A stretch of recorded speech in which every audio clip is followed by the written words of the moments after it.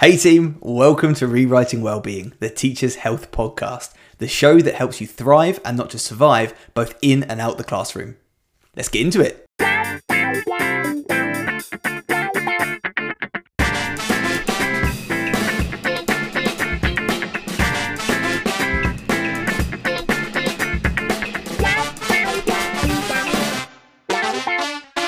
Hello, welcome back to the podcast. You are joined as always by me, your host, Charlie Burley, the Teacher's Health Coach. And today I've got another snack episode for you. These short, sharp episodes that we're going to give to you every single Friday to help you end your week with a little bit of feel good and give you something to think about over the weekend.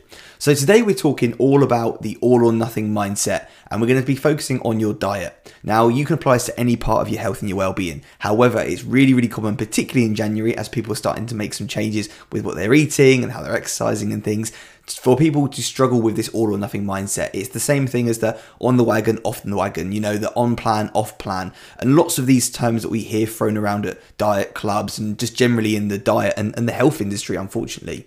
So in the team, we talk about this as black and white thinking, and it's a really common thing for us to do, especially for us as teachers. We know what it's like. We're often observed, we're evaluated, we are graded, we're pigeonholed in some way, and unfortunately we have to do this with the children as well, don't we? We have to mark, we have to assess, we have to give our honest opinion about what the children can and can't do.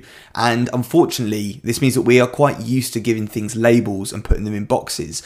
And the human brain loves this as well. The human brain loves to pattern recognize, it loves to make meaning out of things, and it loves to give things labels. So we're coming up against that as well with our mindset. Now, when it comes to our health specifically, we've all been conditioned, mostly by our parents and our families, but oftentimes it's through the health industry, through diet culture, and all these other influences that we now have on us in our modern lives.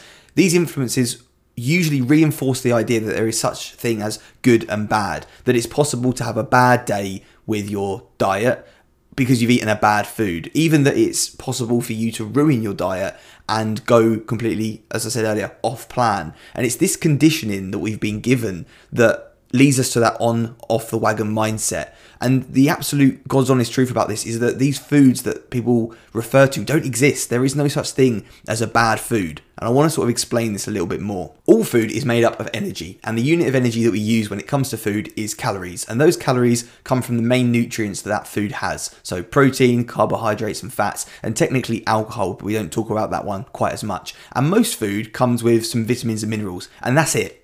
That is what food is made up of. There is no moral involved. There is nothing good or inherently bad about any type of food. Unless you've, of course, got an allergy or an intolerance or something. There is no bad category.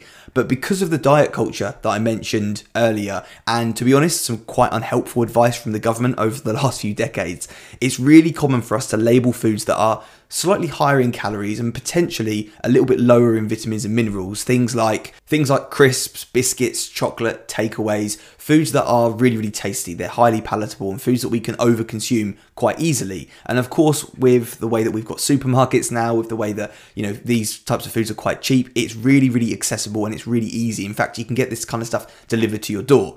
But that still doesn't mean that that food belongs in the bad camp, because there is no such thing. Instead, in the team, what we do is we talk about a spectrum mindset where all food ranges from less optimal for your health and well-being goals to more optimal for your health and well-being goals. And we've got different spectrums. We've got our physical health, we've got our emotional health, we've got our social health, our financial health, and the food that you eat is going to fall on these spectrums at different points. Just to give you one example, if you go for a takeaway, it's potentially a little bit less optimal for your physical health and for your financial health because it's expensive, but for your mental, for your emotional, and maybe your social health at that point in time, that choice of going for a takeaway might have actually been the more optimal thing to do. So it's not quite as cut and dry as this thing is bad and this thing is good. We need to think about it as a spectrum. A really simple way to think about this is that there are most of the time foods that we can enjoy in abundance whenever we want. These might sometimes be lower in calories and they might be higher in vitamins and minerals. And then we've got some of the time foods that we might want to moderate and foods that we might want to manage a little bit differently and have less often. And right now, off the top of your head, without me even saying anything, you can probably imagine what those foods are going to be for you. The point is, you have unconditional unconditional permission to eat any food that you want. You're an adult at the end of the day. You can enjoy crisps, biscuits, cake in the staff room without it negatively impacting your health goals. But we just need to apply that moderation mindset and the spectrum mindset rather than thinking about foods in good camps or bad camps, because all this is going to lead us to do is over restrict certain types of food and then overindulge in them further down the line. Anyway, if you're someone that does struggle with an all or nothing mindset around their diet, I really hope this helps. Take care, have a great weekend, and I'll see you on Monday for our longer episode.